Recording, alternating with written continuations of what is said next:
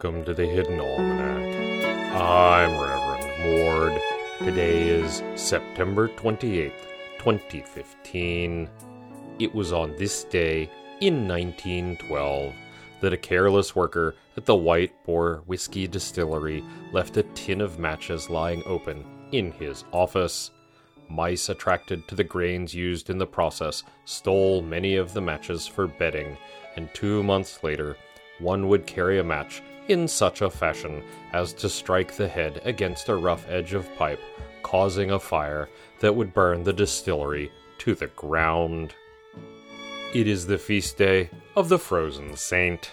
Nothing is known about this individual, who was discovered frozen in a glacier above the monastery of Saint Somniferous. Monks harvesting the late snow poppies discovered the frozen body, which was almost certainly of prehistoric origins. An excited populace began making pilgrimages to the site, and claims of miraculous healings from those who touched the ice began to spread. The body was duly canonized by the Lobster Pope, who seemed to believe that the measure of a pope lay in the number of beatifications performed.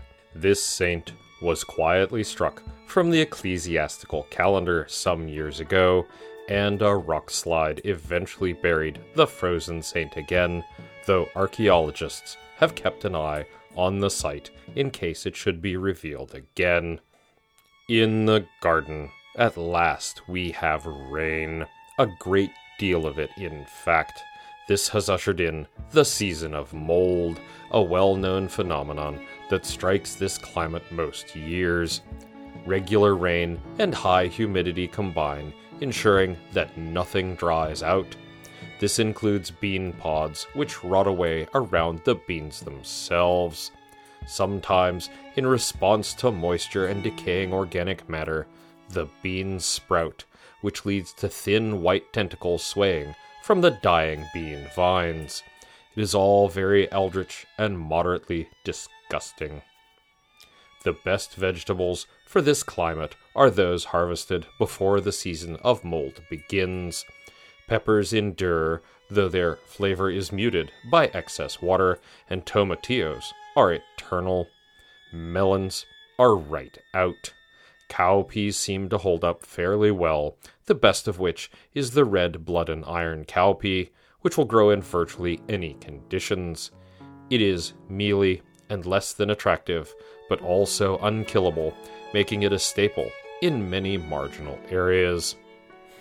The Hidden Almanac is brought to you by Red Wombat Tea Company, purveyors of fine and inaccessible teas.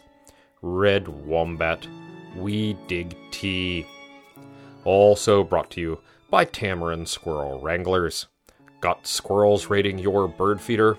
Our highly trained tamarin monkeys will break your squirrels to saddle and herd those varmints on a 20-mile squirrel drive to the house of someone you dislike. Contact Tamarin today. It's adorable, and it gets rid of them. That's the Hidden Almanac for September 28th, 2015. Be safe and stay out of trouble.